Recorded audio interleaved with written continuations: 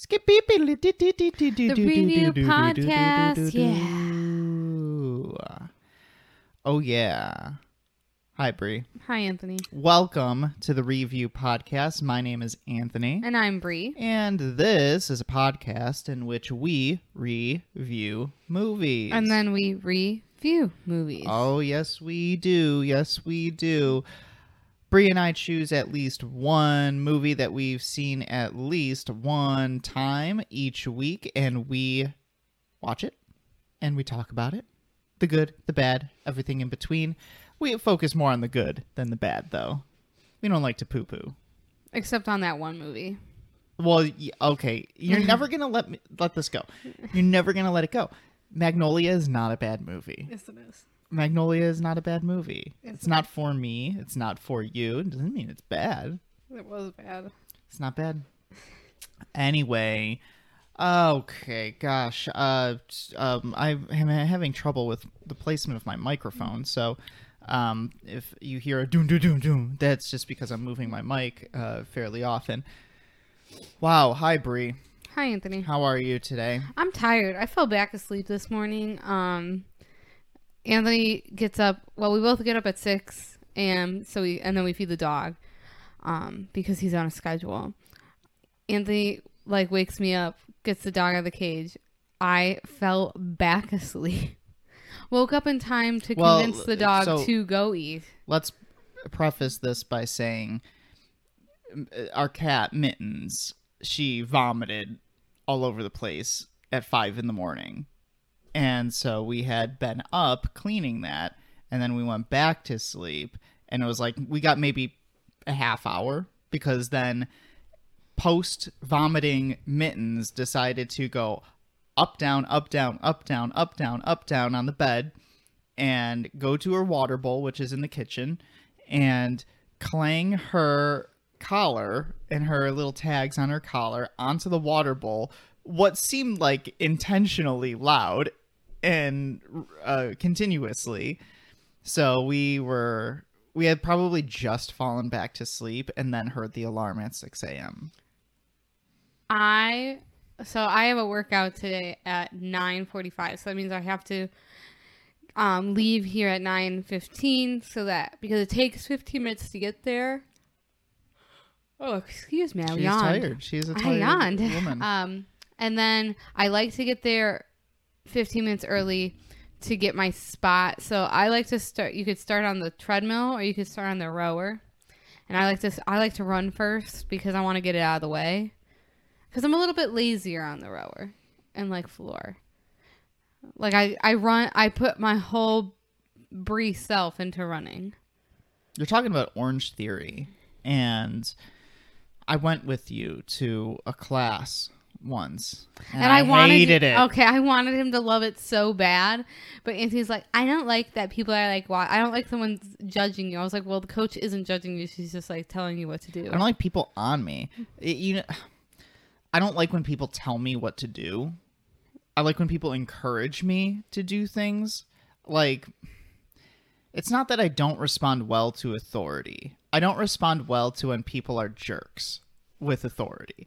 So, in my places of employment that I've encountered, whether that be where I am now, student teaching, or when I worked at the ice cream parlor, I've never encountered anybody in a position of authority, like my boss or something, hounding on me for anything or being mean to me. But I just know, when I was in grade school, I had teachers that were very, I would say that they acted like a jerk. In my 2022 brain right now, if I look back on it, I'd be like, oh, okay, well, there's probably a method to the madness of the teacher. But I never responded well to when teachers were hounding on me for stuff. I mean, I like my coaches. They give me praise, and that's all I need. Mm-hmm. I have one coach where and then they have your heart rate on the screen, and it's that's even more pressure on you, because if everyone's in the blue, what are the colors, the zones? It's a gray, which is you don't want to be in gray. Then blue, you don't want to be in blue. Then there's green. You're going to spend most of the time in green. If everyone's in the green and you're in the blue, then you get singled out. Well, it's like work harder. You get your heart rate up. But what if I don't want to work harder? But then why are you there? Because you made me. It was so fun. I've been trying to get Anthony to a class. It was for my friend's wedding because her and her her husband now, they both go to Orange Theory, and they're like, oh, for the bridal party and like their +1s, we're gonna do a group activity on Friday. And I didn't know what the group activity was at first. And so I RSVP'd for the group activity for both myself and Anthony. And then it came out that it was Orange Theory. And I was like, I'm just not going to tell Anthony. He's just going to go. You told me about it in public. In public with your mom there, your dad there, and my mom there. So you couldn't. And I couldn't be mad. No. I couldn't publicly be mad, but I can bottle it up inside and save it for a rainy day, which I am doing. That was my Malala this year. What? That was my Malala this year. And though you did not freaking try at all. Where did we get that from? That was from Booksmart. Booksmart, yeah. When they have, you can call a Malala. Like, this is the one thing that you can't say no to per year. I don't think I've called my Malala this year. I completely forgot about that. Okay, Orange Theory was your Malala. Even though you didn't try, so I should take that back. I did try. I was sweating. Yeah, but you didn't even get one splat point. I did. No, you did not. You didn't go to the orange one time. You stayed in the green. And I was like, Anthony, you gotta work harder than that. I was pacing myself. And he even walked on the treadmill. And Anthony's run before. I've seen this man run. I don't like running. We went to college together. I've seen this man run on a treadmill. Yeah. Yeah. I remember running next to you on the treadmill in college. You were faster than me, but you're not faster than me anymore. I am fast. If I go all out, I am fast. I'm the fastest man alive, Brie. I'm faster. I work out every day. You work out never. What else has been going on with you this week? I've been doing some stuff for our wedding, getting the centerpieces done. My mom said she would buy this like wood round thing to put the centerpiece like decorations on, and then she texted me last night and she's like, what if instead of this wood circle thing you put everything on a Ouija board? And I said, that's what I would listen. Okay, so and I'm gonna back it up a little bit. Let's analyze this. If I buy 15 Ouija boards at like $15 a Ouija, that's an insane amount of money spent on Ouija boards. Yeah, but it'd be fun. Okay, if you can find 15 Ouija boards. I was just at the mall yesterday, and I saw a couple of Ouija boards. We're going to a different mall today. I'm sure there will be a few other Ouija boards. But we need 15 Ouija boards. 15 for a decent amount of money. So, you never have let me get a Ouija board. You've always said, everybody in my life has said no. We still would not play it in this house. Everybody in my life has said no to a Ouija board. With a good reason. I remember when I was in high school, I had wanted a Ouija board, and I went to a Catholic high school. So one of our classes, our junior year, was world religions. And we were at the end of the school year, and our world religions teacher, for the last unit, or the last few weeks, he dealt with like cults or the occult.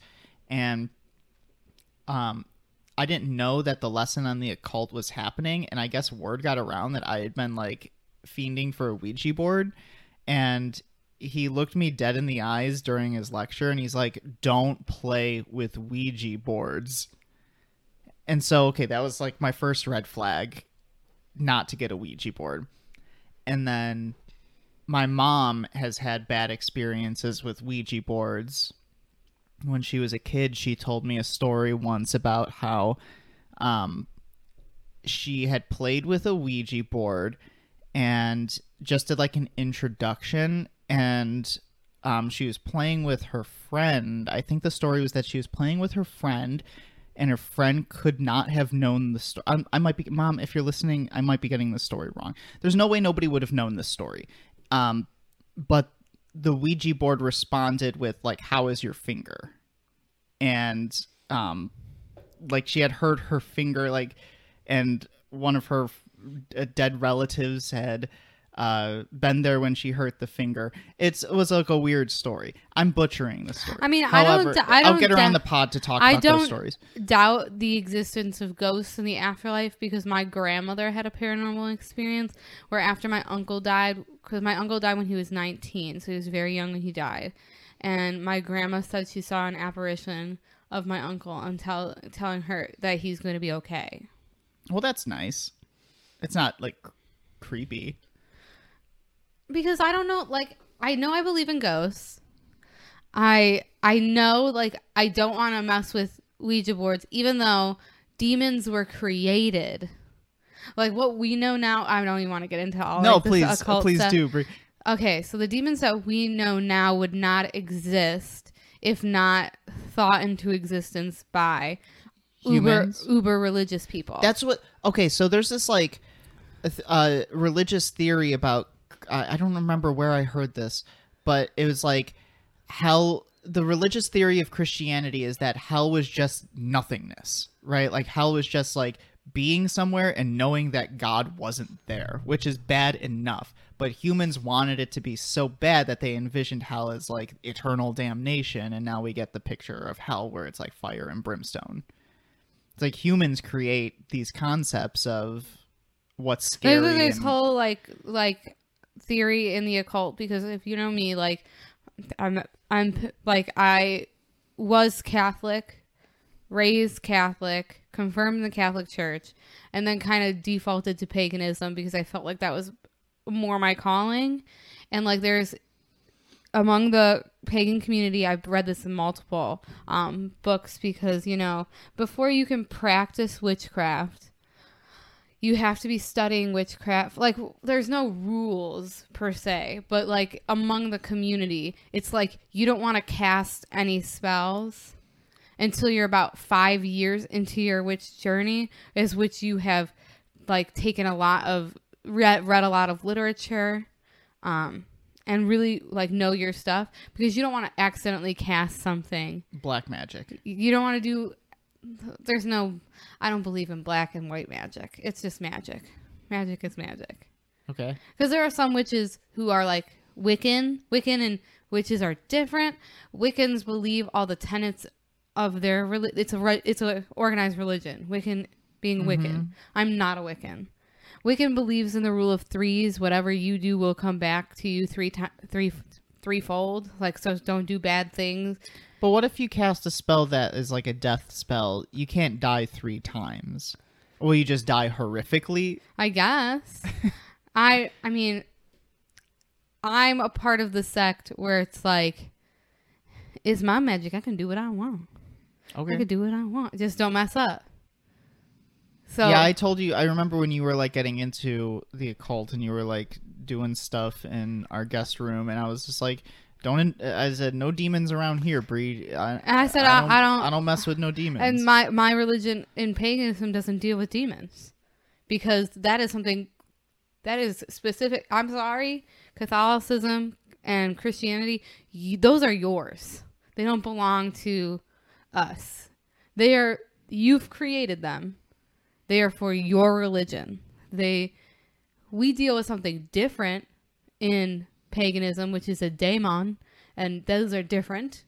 Those are just like, they're guys that are up to no good. Little pranksters. But they're not they're not the demons that exist in the Catholic and Christian religion. Well, like demons are just out in I think Catholicism, demons are just out to like serve the devil. Yes, right? Which means like if you're not a person who follows that religion, then they're not going to come after you. They're coming after like Catholic and Christian people, those who believe in the Christian God. So like me, who worships not the Christian God, non-theistic. Like, have you ever heard of an exorcism in a family that wasn't uber religious? No. My point. Case and point. Every movie about exorcism is usually about like or Catholicism more specifically. Because they Roman exist Catholic. within their religion. Our dog is crying. There's probably another dog walking across the street or something. Oh, if it's our neighbor and her little Yorkie, I swear. She lets that Yorkie just loose, and Kaido goes bonkers. Well, when Kaido the used dog to walks look like around. that Yorkie when he was a I know, he baby. used to be a little guy. What a weird direction this podcast has been heading in. We've covered so much from wedding to the occult. Okay, but our wedding has a lot of occult stuff in it. Like I painted wine bottles black, and then on each of the wine bottles I put a tarot card, and it took me forever. Oh my god. You use the cricket. Yes, I did.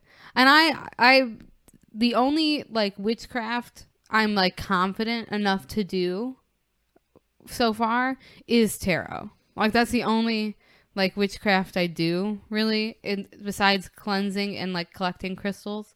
It's tarot, which I gave everyone a tarot reading at my bachelorette party. It was a lot of fun. So okay, how you're the expert in tarot? Mm-hmm. How likely is it that the predictions come true? Well, you're kind of with tarot. They're depending on the skill of the person. They're supposed to be accurate. Mm-hmm. And when I pull tarot cards, it's I say, okay, I'm gonna do a 3-card reading, which 3-card readings are kind of beginner, and because I'm not pulling out a huge spread, especially when I was reading 7 people. I was like, okay, do you want me to go over just general life? Do you want me to do career, love? What do you want? And a lot of people chose love to get their reading on. And it's more about okay, so right now this is how you are feeling, which almost everyone got something about, not being in a relationship right now, except for the 2 people who were engaged and the 1 person who was married. Those people obviously didn't get cards that said something about them being in a rut or alone right now. Sad. I'd be sad if I was at your. But it was bachelorette party. talking about what are you ready right now? You're ready for commitment. You're ready for finding someone out, someone there for you. But you're the tarot card reader, so are you subconsciously saying it's about relationships, or? Well, no. When you set the intention when you pull the cards. Oh, okay. This is a pull for love, and you shuffle the cards. And what happens is when you shuffle the cards that jump out are the cards that you pull for the reading. You don't just pull off the top. That's not how you do tarot. It's you shuffle, and the cards come and they pop out at you. Who's the guy in the tarot with all the swords? I don't have a traditional tarot deck. Oh, okay. I have a tarot deck that's just all animals and nature. I think I still have the card when I was I graduating. think you have the 7 of Swords. The 7 of Swords, yeah, and I don't know what it means. So I know you explained it to me at one point before, but when I was in my senior year of high school, right before graduation, one of the teachers at the school was saying goodbye to our senior class, and he came in and he gave everybody a tarot card that was signed by him. And it was just interpret it any way you want to interpret it. And I still have the card, I think. And I think it says the 7 of Swords. I think the 7 of Swords fits you. Are you Googling it? I have just had to it's use your wits and diplomacy and not use aggression, which is how you go across your whole life. I do. Use diplomacy and not aggression when you get into conflicts. Wow. So I feel the 7 of Swords really fits you. Yeah. And does it matter if it was right side up or upside down? Some people read reverse, some people don't. So it's up to the person who's pulling the deck. I do read reverse. I still need my cheat sheet when I read because I'll have to tell him, because we work very closely now, because I work at the same school I went to high school in. We work very closely now. I talk to him almost every day, so I'll have to tell him about that. That'd be a fun story to let him in on. I don't know. I feel like this is an appropriate movie to talk about the occult. Oh, sure. Yeah. Wow. Natural transition into what we're doing. We're about 20 minutes into the pod. Wow. So, Brie, what are we doing today? We are reviewing our first Meryl movie. Oh, Death yes. Becomes Her. Let's back up and reintroduce, because we're on to the second part of our actor series. Last week, we covered 1995's Billy Madison, starring Adam Sandler, as that was my choice to cover for our actors series, the works of Adam Sandler. And Brie has chosen the works of Meryl Streep. Oh, Meryl. We love Meryl. We do. We love Meryl. Have you told the people what your movies are going to be? Yeah. Okay, so we're starting with Death Becomes Her. And then moving into? After Death Becomes Her, we are moving into, I believe, The Devil Wears Prada. Okay. And then it's complicated, It's right? complicated. And then you're undecided on the fourth one. Yes, which it's between a couple. I think where I struggle is like, I want to get like a Meryl fun movie, but I also want to give a Meryl like nominated movie. I think this was a Meryl fun movie, though. I think we did the Meryl fun movie. I love Meryl doing, I love when Meryl does not like her normal stuff, because I feel like you get like these gems. I thought this is a gem of a movie. I love it. It's just, I enjoyed it. It's just like, it has a cult following. It's like really funny. So I read on doing my little background information. I usually read the Wikipedia page. I read the IMDb page. I don't do extensive research, you know. But the Wikipedia page said this movie has a cult following amongst the LGBT plus community. Do you want to shed some light into that? What I not being a member of that community, I am a little confused. I guess I don't really see how this could have like Goldie and Meryl are lovers. Okay. Well, I was telling him, I was like, they've been together for 37 years. Mm-hmm. Like at the end of the movie, they've been taking care of each other for 37 years. They bicker like an old married couple. Okay. I don't know. I mean, I'm just curious. That's so. I mean, I'm part of the LGBT. I'm part of the LGBT, but Ally. That's you. Yeah. Ally. I'm a member of the LGBTQ community, and this is my friend Valentina. She's an ally. Say hi, Valentina. Ally. But I don't know. Like, I never thought of it. I'm not like, I never thought of it that way, but I love a good movie can be interpreted in many different ways, right? Like the themes. And... I mean, it's not like Rocky Horror. That's obviously like an LGBTQ movie. Like it's obviously. Well, yeah. Like the main character in Rocky Horror is trans. Like, so we're covering Death Becomes Her, 1992, starring Meryl Streep and Goldie Hawn and Bruce Willis, and directed by Robert Zemeckis, written by David Koepp, who also then went on to... This movie has a lot of connections to Jurassic Park, which is interesting that you chose this because Jurassic Park is like your favorite movie. It has a lot of interesting connections to Jurassic Park. So why don't I get into a little bit of background? Go ahead. Maybe I'll cover some stuff now. Maybe I'll interrupt us as we watch, or as we talk about the movie.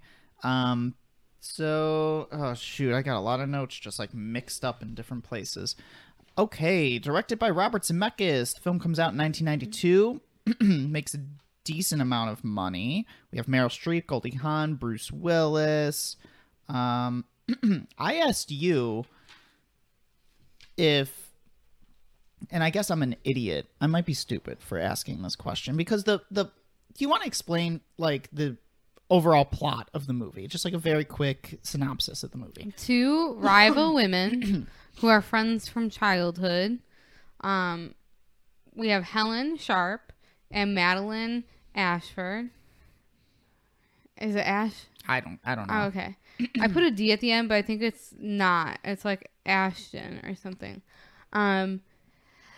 Like Madeline is always stealing Helen's men, And so Helen takes her Dr. Ernest Menville, the plastic surgeon, to one of Madeline's shows, and she's just telling... It's her husband. They're like newlyweds or something, right? No, they're the fiancé. Fiancé. And she's like, I wanted to bring you to meet her because I want to see if you could avoid, her, like, the trap of, like, she always steals all my men.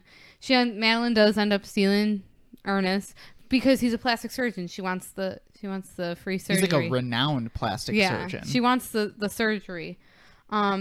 Just a quick synopsis. You don't have to go through every little detail. Okay, and so they're like rivals, and then they both, drink a magic potion.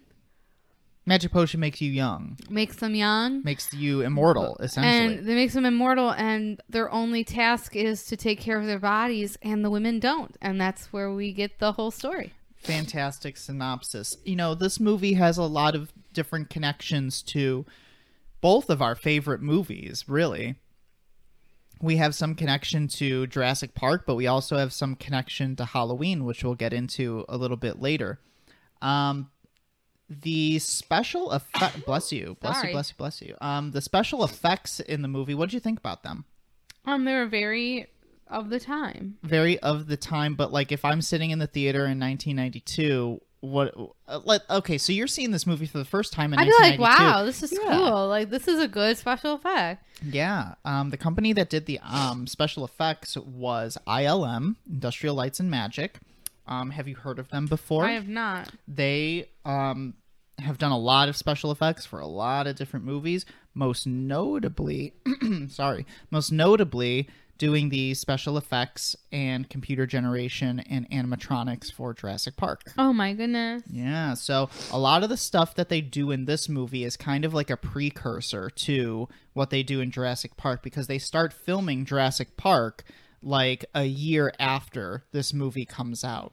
So a lot of the visual effects in this movie kind of pioneered the way for future ILM movies like Jurassic Park to kind of solidify what they're known for, because they do practice a lot of like so we'll put it this way. When we talked about Jurassic Park for the first time on the podcast, like months ago, one of our first episodes was Jurassic Park. We talked about how they had originally wanted to do fully animatronic dinosaurs, right? Yeah. But then they started mixing the animatronics with computer-generated visual effects. And it was like the first time we had like a full movie that was very heavily CG, very heavily visual effects. Well, ILM takes a lot of the concepts that they do with the visual effects for Jurassic Park, and in 1992, before Jurassic Park comes out, they use Death Becomes Her to kind of practice those and you can techniques. tell they do a lot of cool stuff with the effects for this movie, which was actually pretty good. So here's what the IMDb page said, because I looked at the trivia portion of the IMDb page. So Industrial Lights and Magic used a mixture of prosthetic effects, blue screen effects, which is like one of the first times that blue screen had been used. It's very early blue screen technology. And animatronics as well. So, for example, when Meryl Streep takes the potion and she gets younger and how do I want to, in a family-friendly way, her boobies get perky, her butt gets perky. Right. They used a prosthetic bra for that. It was like a rigged bra. That's cool. In the scene where Meryl Streep has her neck twisted and she's walking backwards and she doesn't realize that she's walking backwards, Meryl Streep had to wear a blue screen hood while walking in reverse, walking backwards, in order to get that effect, because everything was like visual. It was visual effects, and this is the first movie to really pioneer using computer-generated skin texture, too. So I had asked you and I might be an idiot for asking about this, and I am an idiot because we later Googled it. I said, was Meryl Streep older making this movie? We said she was like in her 40s. She's in her 40s. Yeah. So the movie comes out like 30 years ago, and she's like in her 40s. And I was like, is Meryl Streep like in her 40s and is being digitally altered throughout the majority of this movie? Or is she young, and is that makeup so it would have been look smart. older? Okay, I'll throw this out there. I think it would have been smarter if they had casted younger women and aged them up instead of older women and aged them down. I think so too, because it seems like. But Goldie Hawn and Meryl Streep are big names. Yeah. It seems like, because when Meryl Streep's character takes the potion and she gets younger, that's like maybe 30 minutes into the movie. So the next like hour and 15 minutes of the movie, Meryl Streep her skin texture is digitally altered to make her look younger. And there's like, as we watch the movie, especially like on our big TV that we have, after I asked that question and further watching the movie, I was like, okay, I can notice the digitally altered or the computer generated skin texture making her look younger, because she almost, in our day and age, it almost looked like a deep fake to me. Like, you can tell that she was acting, but there was like, they were messing with her post-production. You know what I mean? Mm-hmm. So it's the first movie to use computer generated skin texture, which seems like a ton of work. But if you compare that with what they do today in terms of like aging down actors for like Star Wars or Marvel or something, this is kind of the pioneer in the de-aging of your actors. What do you think about that? Do you think, are you a fan of like when Marvel and Star Wars use digital technology to de-age? I'm a fan of when Star Wars does it, because I feel like Mark Hamill deserves to play Luke Skywalker forever. Yeah. But like, other than that, it's like just hire younger actors. Mm-hmm. So they tried that with Han Solo. And it didn't really work. Even though I liked Solo. I like Solo. I just think that actor was the wrong cast. I don't think he looked enough like Harrison Ford. Mm-hmm. If you're going to hire someone who like, okay. Kathleen Kennedy had said, like, she's like, we learned from our mistake. We're not hiring new actors to play these characters anymore. Hear me out. Okay.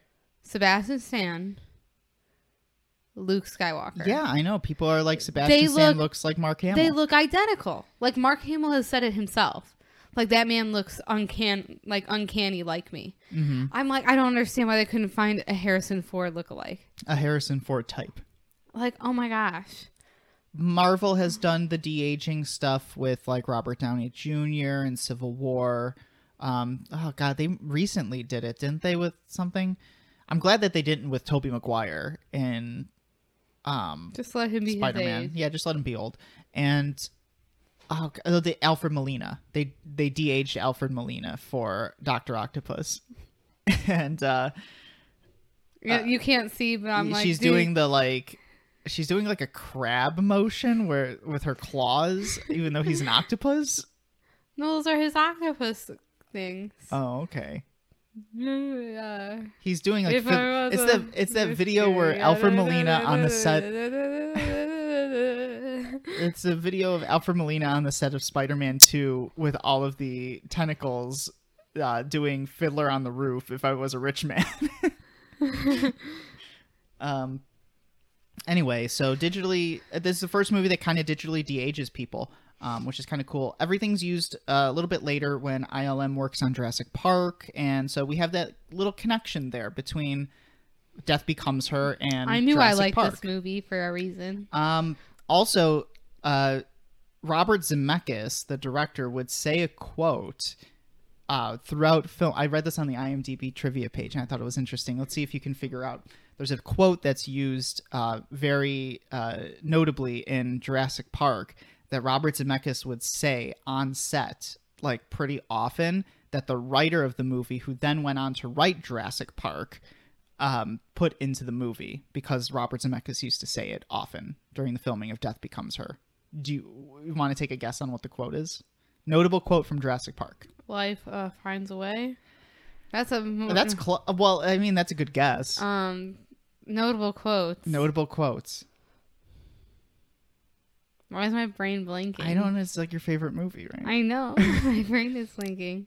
You get one more try. No, give me unlimited tries. I'm like blanking. I've watched Jurassic Park like probably 30 times in my life.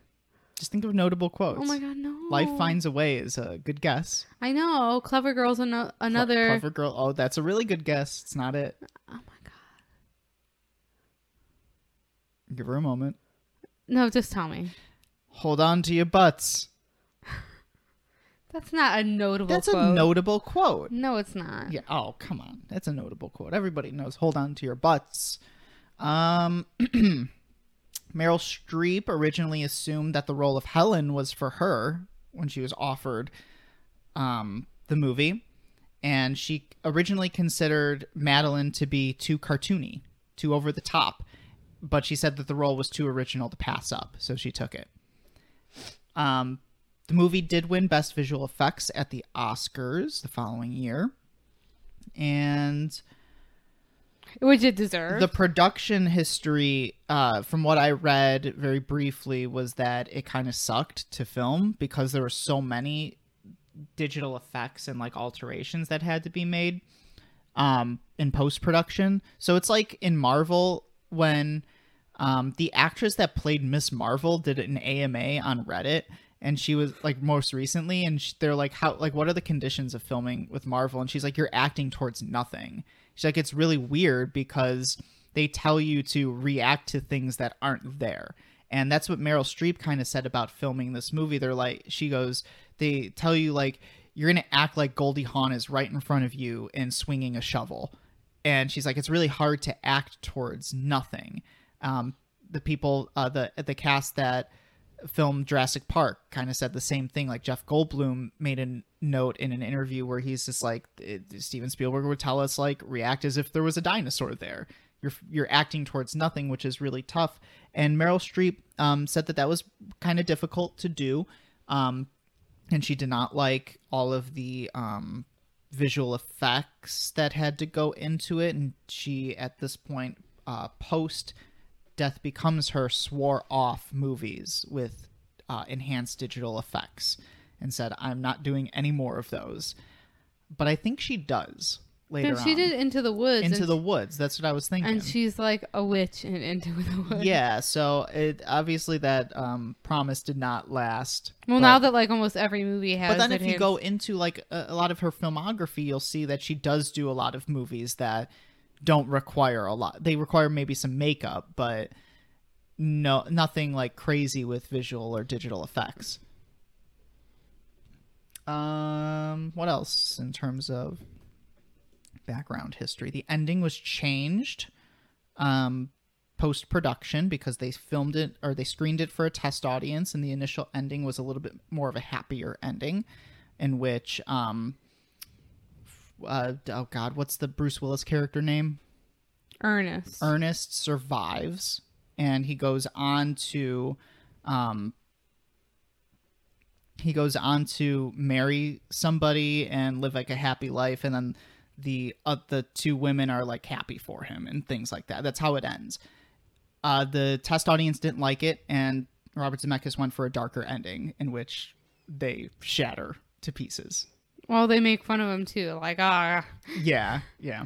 So, kind of some cool little background tidbits of history there for Death Becomes Her.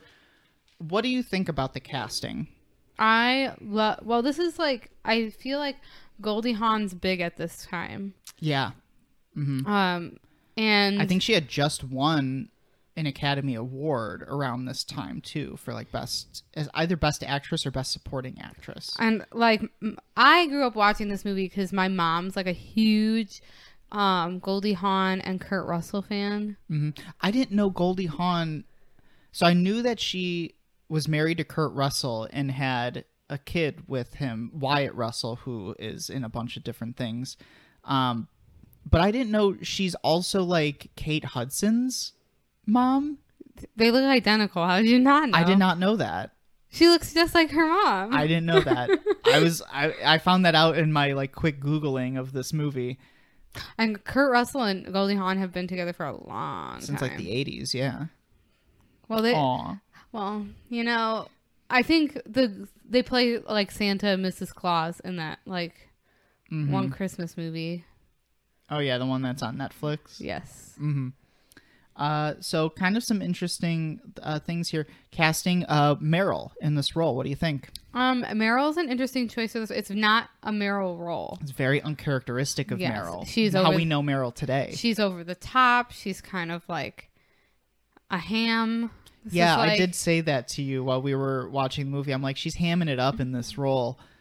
She's very like cartoony, over the top, and but I think that's what the role required. I don't think so. Remember when we did Magnolia, and we talked about Julianne Moore in Magnolia being like overly melodramatic in her performance of that. Sometimes the movie calls for you to go over the top. Like this movie called for Meryl to be a little bit more animated, over the top. Like that's part of the character of Madeline, to be like kooky and zany and like kind of this cartoony villain almost. Do you think Goldie Hawn was cast properly in this movie? I think I might have switched Meryl and Goldie. So you would have put Meryl in like the more serious, like cunning role, and Goldie Hawn in the think about the cartoony villain role. Oh, sorry. Think about how Goldie played her character in Overboard, and how that's like a really similar like balloon-headed character. Sure, yeah. Except one at the end of Overboard where she's like, "It's my money. I'm the rich one." Sure.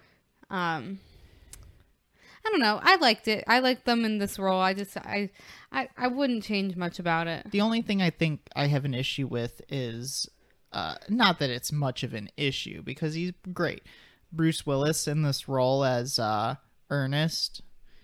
I looked at you multiple times and I was like, do you think that they wanted Rick Moranis for this role? Because I kind of think that like Robert Zemeckis or whoever casted this movie probably saw Little Shop of Horrors like years prior and was like, I want that energy. I want the Rick Moranis energy. Because Rick Moranis kind of plays the same like manic and like loser-y character in Little Shop of Horrors and Ghostbusters.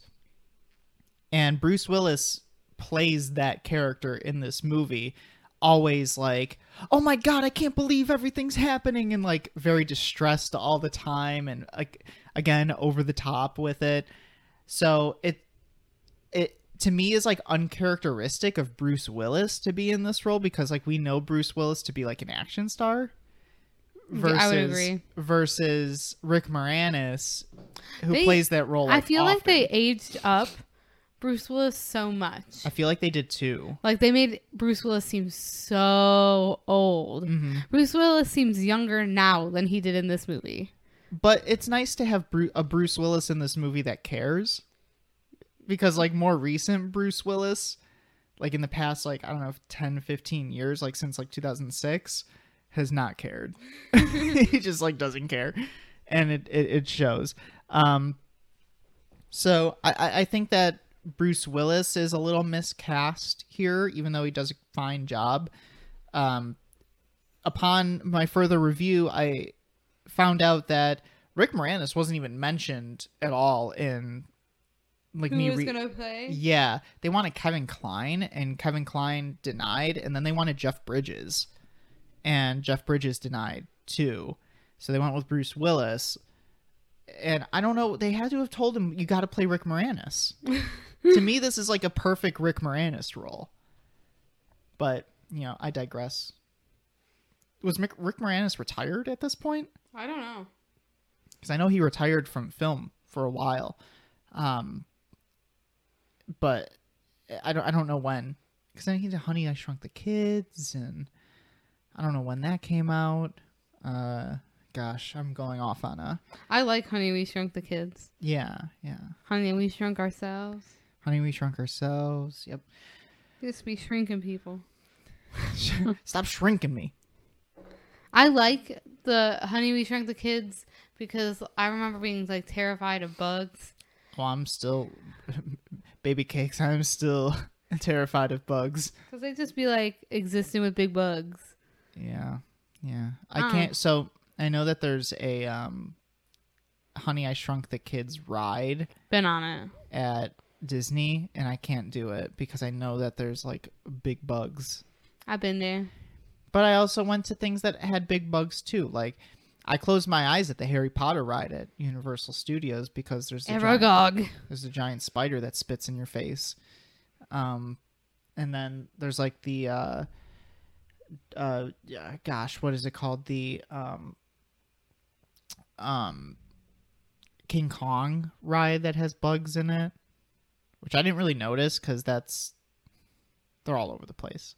We had a fun time in Disney and Universal. Yeah, we're getting off topic though, so let's continue. I thought the movie I mentioned this to you while we were watching it, and I said I think that the movie is like meant to look shitty, and it's like meant to look campy and like weird. Yeah, Death Becomes Her is camp. Yes. Like, very much so. It's meant to be over the top. It's meant to look campy. I said it's this in like 90s. How do I want to word this? It's a 90s, very 90s thing that happened where they just be letting anybody make movies about anything in the 90s because this is such a wild concept. It's an original concept. It's an original movie. And do you think that this movie could be made today? I mean, do you think it would be as like... It wouldn't be as like... It wouldn't successful? be... I mean, how many people know Death Becomes Her? Is it that popular of a movie? Not really. But it's like the first movie that popped into my head when I thought of Meryl. Okay. But that's because... who was I raised by, honestly? I think that this movie would struggle if it was made today. We don't have movies as mainstream and original as this anymore. And it's like in the 90s, we had that all the time. The 90s were almost like a renaissance for like original ideas being funded and put into film. You know what I mean? So like the way that it's filmed, I thought was interesting. It's also a 90s thing to do where like your sound mixing and your sound design is like not great because I pointed out to you throughout the movie. He said you could hear the echo in the rooms that they're in. You can tell that they're on a set. You can tell that they're probably in the Universal Studios backlot. And you can tell like in sound design, you're not supposed to hear the echo coming off of the actors, but I think it works here in this movie because it's supposed to be camp. You know what I mean? I think it works because it's supposed to be like intentionally it kind of like we talked about Beetlejuice, right? Like Beetlejuice was meant to look intentionally cheap. And I feel like, okay, so we start off this movie and at the beginning of this movie it doesn't look intentionally cheap yet because we start off Broadway, 1978. Madeline's putting on her little like Songbird performance is the name of the show, and like people are leaving, saying how terrible. I did not think it was that bad. I didn't think it was that bad either. I was like, Meryl sounds good, and Anthony's like, do you think that's Meryl actually singing? I was like, well, Meryl's been in 2 like musical productions. She was in Mamma Mia and she was in Into the Woods, so I think yes, that is her voice. I mean, she's not the best singer, but she's not terrible. It's assumed that like people are leaving because she's older for the role. And oh really? I didn't get that. Yeah, they said it's like The Living Dead or something. Someone walked out of the show saying something like that. Oh, okay. Like she's old for this is 1978, so Meryl in the movie, I think it's supposed to be assumed that she's like 50, right? Like by the time we're at like what is present day. Yeah, so she was probably like in her late 30s for this role, which would be older. No, because 14 years pass afterwards, so she had to be in her late 20s, which is not that old. Like, we're in our late 20s. I feel like Hollywood's, but like it's supposed to be like 1970s. Like, how did they view I have no idea. women's youth and beauty at that time? It seems like she's very much obsessed with beauty, because that's when we get Helen Sharp and Ernest Menville have come to watch the show, and Ernest is just like bravo, magnificent, mesmerized by her performance. They go behind to meet her, and Helen and Madeline, and they have this rivalry. Like, Madeline's known for stealing like all the romantic prospects of Helen, and she's just like, and Helen tells Ernest, like, I just don't want you to, like, you have to pass the Madeline test, because most men will leave me for like her. And Ernest was like, I would never do that. And then he's also a plastics. We mentioned this, right? Yeah, he's a plastic surgeon. And then literally the next scene is he marries Madeline.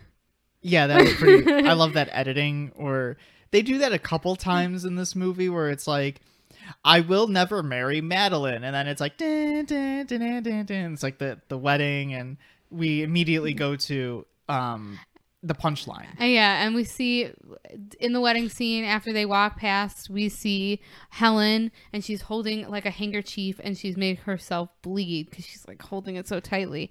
And then we do a 7-year time skip, like right off the bat.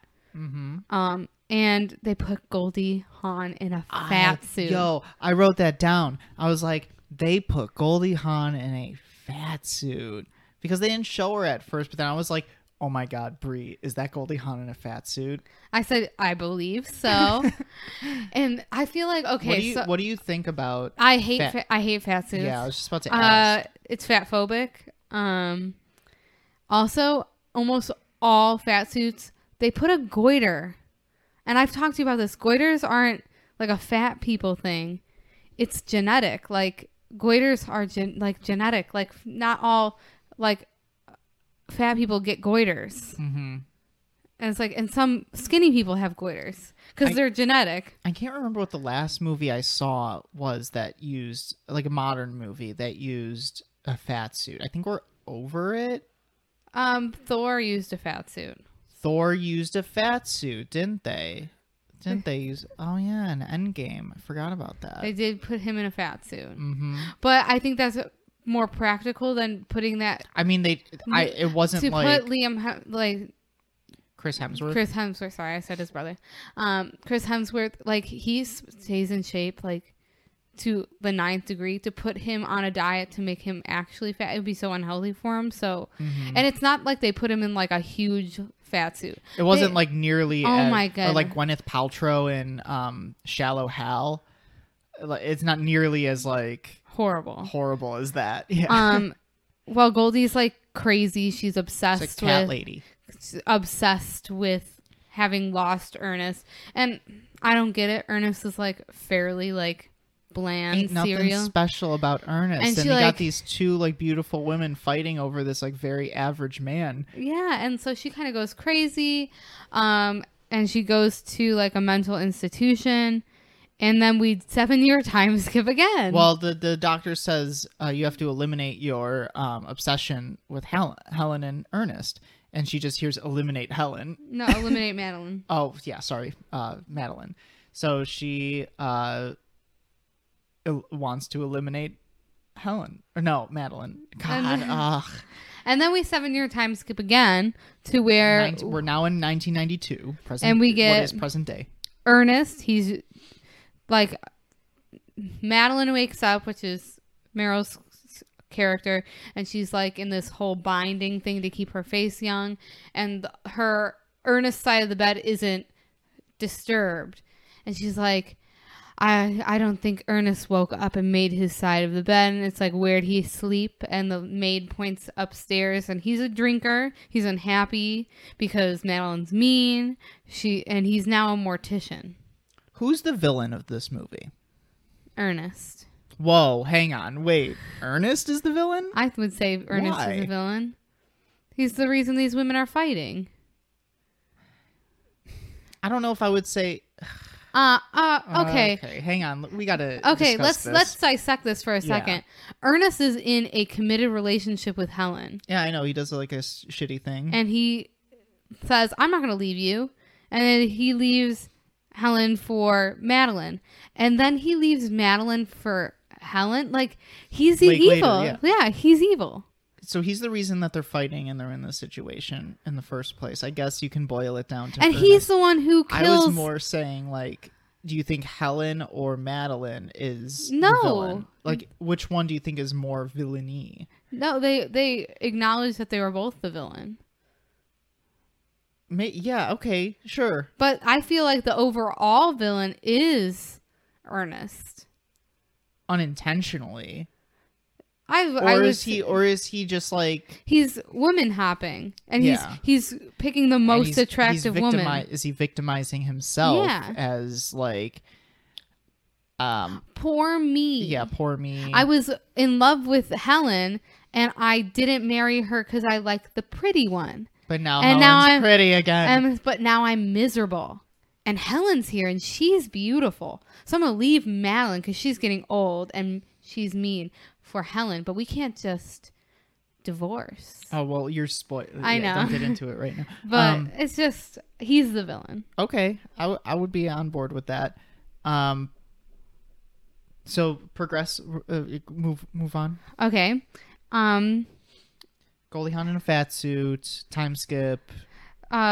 We have still, they get invited to like Helen's book like signing, and so in preparation for that, Madeline goes to like the plastic surgery office, and they're kind of like, you can't get a blood replacement, you've already had one, it's too dangerous. And it's like this place where it's full of like just people like getting their blood drawn and like all like pieced back together. And I wrote down, I feel like this is what the right wing like in America thinks that Hollywood is doing right now. Like no, it's true. It's true. It's like getting blood transplant. The elite, the Hollywood elite, the deep state, Brie. I feel like get your head out of the sand, I feel like they watched Death Becomes Her, and it's like, that's exactly what they're doing. Tom Hanks eats babies. Elvis is still alive. So is JFK. No, the thing was JFK's brother, or no, his son, right? JFK Jr. was going to come back and announce that he was Donald Trump's running mate. I think that's what it was. And every QAnon, okay, I would just oh my god. I would just like to say, whatever they are on, share.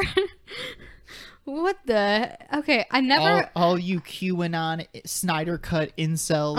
Okay, but listen, like there's been some conspiracy theories like that I've. Some conspiracy theories are worthwhile, but others are just like so Okay, I would sooner believe that the Discovery Channel mermaids fake documentary was real than a person who has died is coming back to life. So what is your conspiracy theory that you like, this is the hill that you'll die on? This is what I truly believe. Oh my god, do you know we had the same conversation at my bachelorette party? Oh yeah. And everyone was doing that birds aren't real. Birds aren't real? We know birds are real though. It's like they're all drones. I think it's the JFK I gotta go with the JFK assassination. That I think there was something fishy there. I think there were two shooters. I don't know, man. Like I've watched the Zapruder film like a bajillion times, and it doesn't add up, Brie. It doesn't add up to me. What about you? What about you? You never gave me an answer. What is the she's staring at a dust particle flying in the air. I don't know. Like I like to think myself smarter than conspiracy theories. What about the moon landing? That happened. We went to the moon. Yeah. Why would we fake going to the moon? Because the president promised it. But like, why would we fake going to the moon? I don't know why it's like a big deal. Also, like, the moon is so 1969. Yeah, who cares about the moon? Who cares about the moon now? What was it, the conspiracy theory that I read once about the like what they thought that the pandemic was, that it was like the asteroid test that oh God, I can't remember the conspiracy. It was on Reddit at one point. The theory was that the government wanted to prep people and plan out a test for if there was an asteroid heading to Earth, how to get people like to not riot and like go crazy by keeping them inside. It was like something like that. I can't remember what the whole thing was, but it was like, I don't believe it, but it was like fun to read, I guess. Fiction. Anyway, back to the movie. Shoot, where were we? They get invited to the book signing from Helen. She wrote a book, and now they go to the book signing. Well, oh no! Prior to at the plastic surgery place, that's where Madeline gets the card from the weird guy who is like winking. He got like a little twitch. About like, oh, here's someone to go to if you really want to look young. And she's like, she rips up the card and says that guy's a weirdo, which I would agree. He was acting like a little kind of weird. I said weird guy. And we get like, the next cut is like they're in, Madeline and Ernest are in like a car, and she's like, could you just like not breathe? And I was like, ooh, she really can't stand this guy. And they get to this like book event, and they are like, where is she? Blah, blah, blah. And Madeline's like, looks over and she thinks she sees her from the back, but then the person moves out of the way, and she's beautiful, slender, in a red dress. She looks beautiful.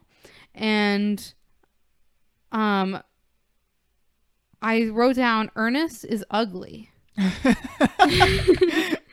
And both these women are dumb because they're fighting over this like ugly guy. I'm like, no offense to Bruce Willis, I don't think he's attractive. Okay. Especially not in this movie where he dresses like an old guy. There's a particularly good shot in this scene that I actually drew out the shot. But Helen be playing a game here because she whispers in both Ernest and Madeline's ear saying like, I don't blame you for what the other person did. Well, see, I'm playing both sides so that whoever wins, I always come out You're not supposed to say you're playing both sides. So I actually drew out the shot that I noticed in this movie. It's when Helen is in the foreground and she's off to the left side of the camera, and we see like her neck up and she's talking to Madeline, but in the background you see Ernest standing there like staring at them. And I thought that was a really cool shot because you get the sense of like Ernest still is not over, even though he is like the subject of what they're talking about. He's in the background like watching them. And I think that was a really cool... Zemeckis does some cool stuff with the camera in this movie. I told Brie, when we were watching it, that Zemeckis is very good at filming distress and distressful characters. So, like, whenever Bruce Willis is running around, and it's not a wide angle that Zemeckis uses, but it's emphasis on chaos in the background, fast camera movements, and very close-up distress on your actor's face. And I think that's a really cool and interesting way to film chaos and your character being scared or worried and things like that. So there's some cool stuff with the camera in this movie too. Then we get like Ernest is obviously, talking with Helen, and so when he gets home with Madeline, Madeline goes to see her lover, which is like a young like pool boy. He's like, "You're old." Oh yeah, he like tells her something about like how we don't look good together because like you're old, blah blah blah. So she's like driving in the rain and she's crying, and she gets into like this. Well, she doesn't get into an accident, but she like slams on her brakes and stuff in the rain, and then she finds that business card, and she goes to this weird. It's like the castle from Rocky Horror. Yeah. And at this, like, she goes and meets this weird lady who's like, I don't think she wears a top the entire movie. She's like, how old do you think I am? And Meryl goes like 38, and the woman looks so offended. So there's a little tidbit of trivia. She was 30. The woman who played, I can't remember the actress's name that played, God, what's her name in the movie? The character's name. Just say weird lady. The weird lady. She was actually 39 while filming, and Meryl like gave a close guess as to her age, so that's why she was like taken aback a little bit in that scene. And she's like, I'm 70 something, and like, so she offers Meryl's character Madeline the potion, and the potion costs different amounts of money for different people. And at first Meryl was like, they never tell us how much. Meryl was like, I can't pay that much, and then she sees like an example of what it does, and she's like, okay, I'll be writing the check. And so she drinks this potion, and immediately her breasts are perky, her butt is perky, her skin is flawless, she looks younger. Yeah, so Meryl is like definitely digitally de-aged the whole rest of the movie. And the lady says, and now a warning. And Meryl's character is like, now a warning. She's like, take care of your body. This is the only one you got. Don't die. It's pretty much the only rule was don't die. And like, what does she do almost directly after this scene? Not her fault. Dies. She gets like, we see then it cuts to Ernest and Helen like talking about like, what are they going to do to Madeline? No, they're talking about like, he's saying I still love you. I'm gonna divorce Madeline. But then we have Helen saying you can't just divorce her. You gotta kill her. We gotta kill her. And they're like, we're gonna drug her, and then we're gonna drug her. Then we're gonna stage like a drinking and driving thing over a hill, and like this whole huge plan. And then Madeline gets home, and what is he? They get into an argument, her and Ernest, and he pushes her. Well, he starts strangling her. Yeah, starts first. strangling her first. Do you think that's what kills her initially? No, I think the stairs. Is what kills. And then she's like falling down the stairs, and he kind of pushes her down the stairs. Well, she can I backtrack a little bit? I want to mention this because sure. This is kind of important too as we get to later in the film. The weird lady also mentions another rule to Madeline, like you get 10 years and you got to keep it a secret, and then you got to get out of public life. So fake your death, do whatever, but stay out of public life. Yes. So she's pushed down the stairs, and Ernest freaks out. He calls Helen, like, and she's just like, what part of the plan did you not understand? She got really mad at him because he's messed with the whole plan, because it looks, and she's coaching him through like what to do and everything. And in the background, while he's on the phone, we see she's like Madeline. She's like mangled on the floor. She is mangled. You see her like putting everything back together. Yeah, I gotta say something about this real quick. I mentioned that there was a connection to Halloween as well. The way that the scene is shot, it reminded me of, so Ernest is in the foreground on the phone, and Madeline is like mangled on the floor way in the background.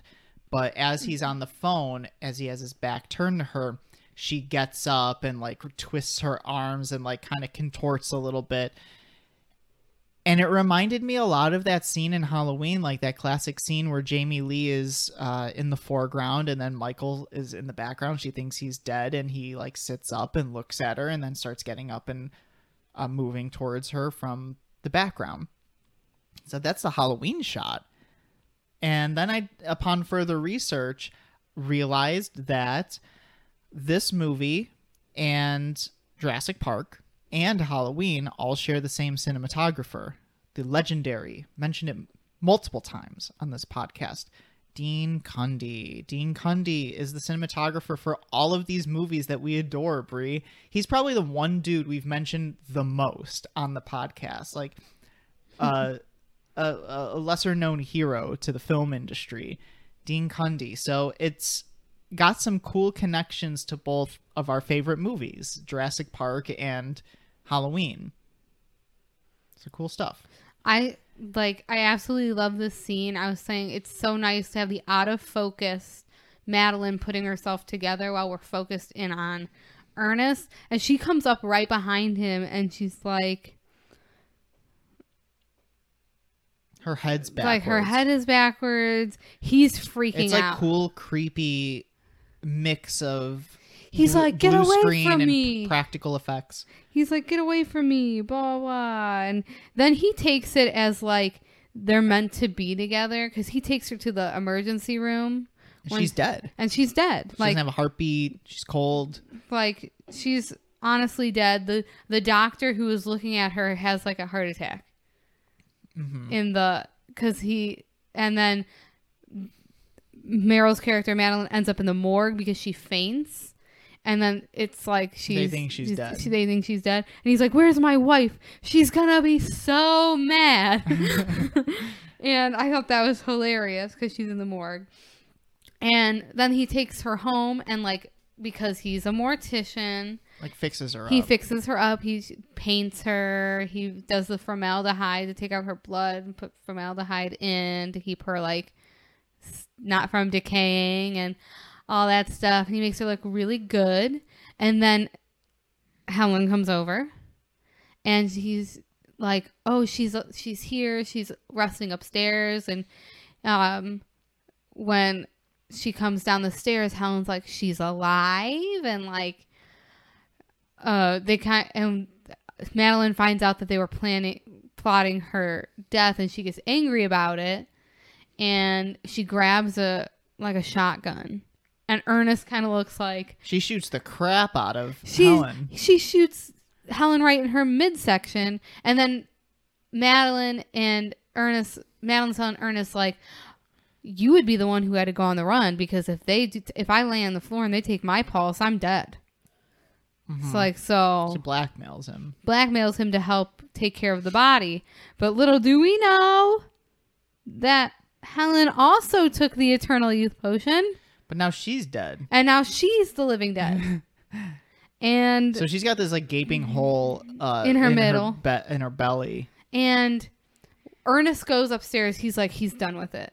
Right? When both the women are fighting with the shovels and stuff. So they start this like big fight scene where they're hitting each other with shovels, and it's very much like the computer generated effects of like my neck cracks or my limbs are like all fucked up and all that sort of stuff. And then we get the story of why these two women have this rivalry. Then they start talking. Is like when they were younger, Helen never invited Madeline to hang out with her friends because Madeline was like trashy. And then Madeline admits that, yeah, I was trying to hurt you on purpose because you hurt me first, and this whole like toxic thing. And then they forgive each other. And Madeline's like, well, now they're like best friends. Yeah. Again. Madeline's like, well, Ernest can make you look like how I look so that you look good. And she takes him upstairs and it's like, Ernest, can you do this? And Ernest is like, I'm leaving. I'm out of here. Like, he's done after he does Helen's, like, paint job and everything. But the two women are, like, freaking out because they're like, how do we get this man? Who's going to take care of us? Who's going to make sure we look good for the rest of our lives? Because we're going to live forever. Mm-hmm. So they try to trick Ernest into taking the youth potion. They try to trick him, but then when he doesn't do it, and they knock him out. And then they take him to the castle. The weird lady tries to convince him to take the potion too, and he doesn't. He's like close, but then he goes on this whole rant about like morality. He's it's like, but you get to. He's like, you live forever, but you see everybody you love die. To which my question for you, and I was like, save it for the pod. Think about your answer. Would you take the potion? I don't know. I don't think I would, because of the fact that, like, even if something were to happen to you and you die, you're still, like, your consciousness still is living. And you never get to, like, that eternal rest. At some point, I just gotta kick the bucket. I gotta go on. I think there's something cool about, like, the aging process, and if it's the human experience. I mean, I don't want to get old. It's the human condition, so it's like, isn't there something beautiful about it? Like, if you just completely avoid it and you're alive, like, forever and ever and ever, you miss out on what is the human experience. So I wouldn't take it. Also, I wouldn't want to, like, it's tough to make friends, Brie. I wouldn't want to have to do that every, like, 50 years or whatever. And also, I wouldn't know how to hide it. Like, at a certain point, people are going to catch on. You know what I mean? Yeah, I guess. Well, at the party of all these clients of this weird lady, you got Elvis, you got Marilyn Monroe, you got Andy Warhol. Jim Morrison is there. So you have, like, James Dean. You got all these, like, people. So we're supposed to, because when they said, like, 10 years, fake your death, stay out of public life, we are supposed to get this notion that all these dead celebrities are actually immortal and have faked their death to get out of public life, except for Elvis, who they chastise, and they are like, except for, like, one guy who just couldn't stay out of the newspaper. Because you know how we have, like, these conspiracy theories that, like, people have seen Elvis, like, driving a truck or something. They do that with Tupac too. Like, Tupac was spotted in Hawaii. Tupac, get out of the public eye. Get out of the public eye, Tupac. And then, like, there's this, like, chase that ensues with Ernest, and because he stole the potion. Yeah, he stole the potion. He, like, was running from dogs, and he gets onto the roof where he, like, trips.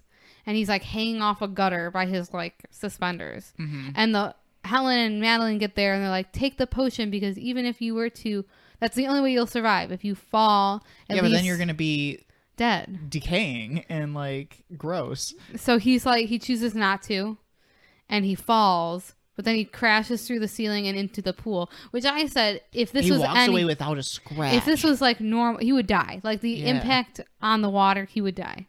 From that height, Fast and the Furious, like, I fall from high heights and walk away like nothing He happened. walks away, he gets out of there, right?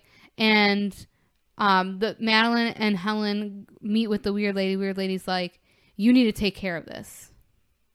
Like, they go to the house, he's not there, and they're like, what do? We can't go back. It's our problem. And then we do, like, a 37-year time skip. Mm-hmm.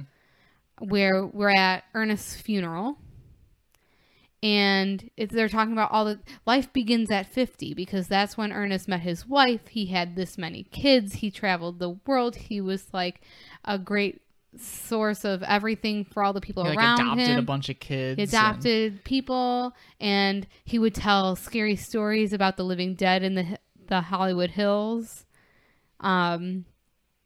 And all this stuff, and Madeline and Helen are in the back, and they kind of, like, are bickering like an old married couple in the back, and they're also, like, making fun of Ernest, and we're arguing about a spray paint can, and they're leaving out the church, and we have, is it Goldie Hawn? Character Helen, who trips on the spray can, yes, and she pulls Madeline. Well, they're wearing, like, black veils for the and funeral. they, like, take them off, and they're like, oh my god, disfigured. Yeah, like horribly horrible painting, and, like, you can tell that they've been, like, decaying and gross, and their bodies aren't, like, holding up anymore. So Goldie Hawn falls down the stairs and brings Madeline with her. And then they just, like, shatter. They shatter into pieces. And then you have, like, this, like, hilarious moment where Goldie Hawn's character asks, do you remember where we parked the car? So, like, I guess, like, it's the wondering for me of, like, when do they die? They don't. That's the like they're So gonna even if you're shattered, you're just like in a bunch of pieces Yep. and like still damned to live forever. That's why they were told to take care of their bodies. Yeah, all right. Well, I don't think I would want that. Yeah, that's why I think that was the big drawback for me. I was like, I can't ensure that I will be living forever, because bad things happen to everybody. I mean, your body is like so fallible. Your body can be just like easily butchered and destroyed. So to keep that like sacred for a millennium is really tough to do. I feel like I get scars, like Kaido jumps on me and I get cuts. Like my body's like all effed up because of that. So we have to be real with ourselves here. Honestly, I love this movie. I think it's like one of my favorites from this time period. From that weird era in the 90s where like anybody can make any kind of movie. I like it. I think like this could never be made now. And it's like, it's horribly camp. And I don't think audiences today would appreciate the camp. Like we said the same thing about Beetlejuice. I don't think if Beetlejuice was made today, if that was a concept that had never been brought up until 2022, I don't think it can be made in the same way today because audiences aren't into camp these days. I would say it's the same reason why I don't think when they redid Rocky Horror, why that was not successful. Yeah. I was like, because there's a you nostalgia can't do, about camp. Like, it's hard to do camp. Because audiences today want everything to be taken seriously, and I shouldn't say seriously, but like with respect. So like you can make the Suicide Squad, make it funny, but still treat your characters with respect. It's not camp. The Suicide Squad isn't camp. Guardians of the Galaxy isn't camp, but if it was made in 1992, it would have been. Do you know what I mean? There's something special about like the idea of something being camp. Like not everything is camp, but I feel like I think camp is in bad taste in modern day. I think we can look back on camp and be nostalgic for it and say like, oh, for the time, like it's so good.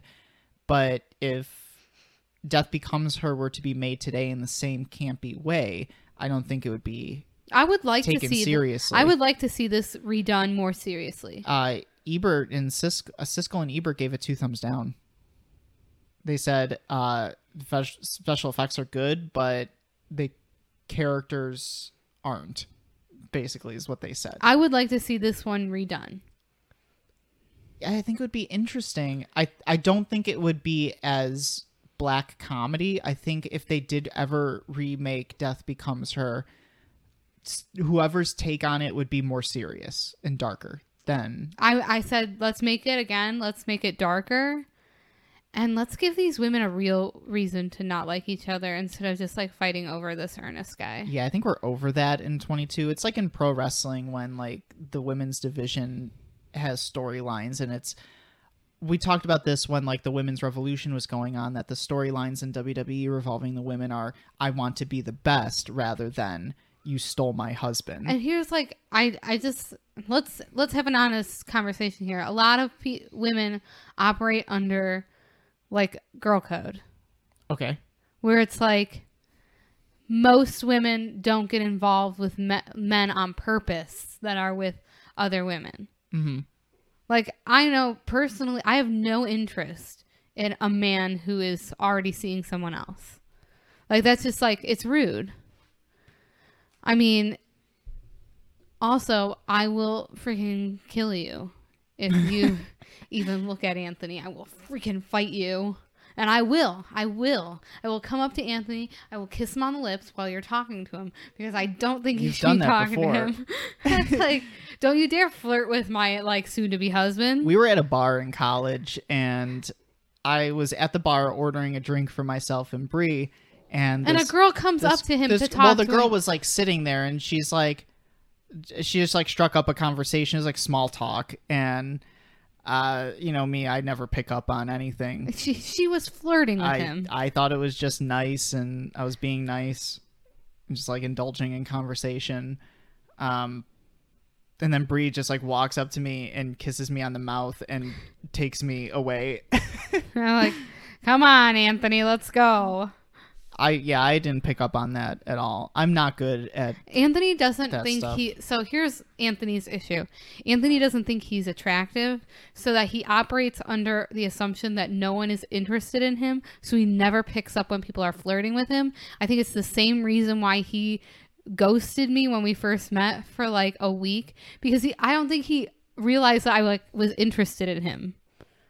Where I was like, okay, sounds about right. I'm like, I need to tell this man, hey, I'm interested in you. Where I went straight to like, my sorority is having this semi-formal, will you go with me? Mm-hmm. And he was like, oh, I would love to go. And then we started hanging out and he pursued me quite purposefully.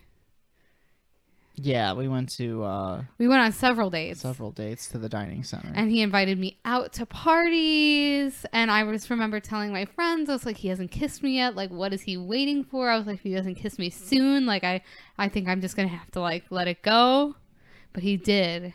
He was like, bye, Brie. He dropped me off at, like, my dorm one day. And he's like, wait, I have one more thing. And he, like, spun me around and kissed me and then walked away.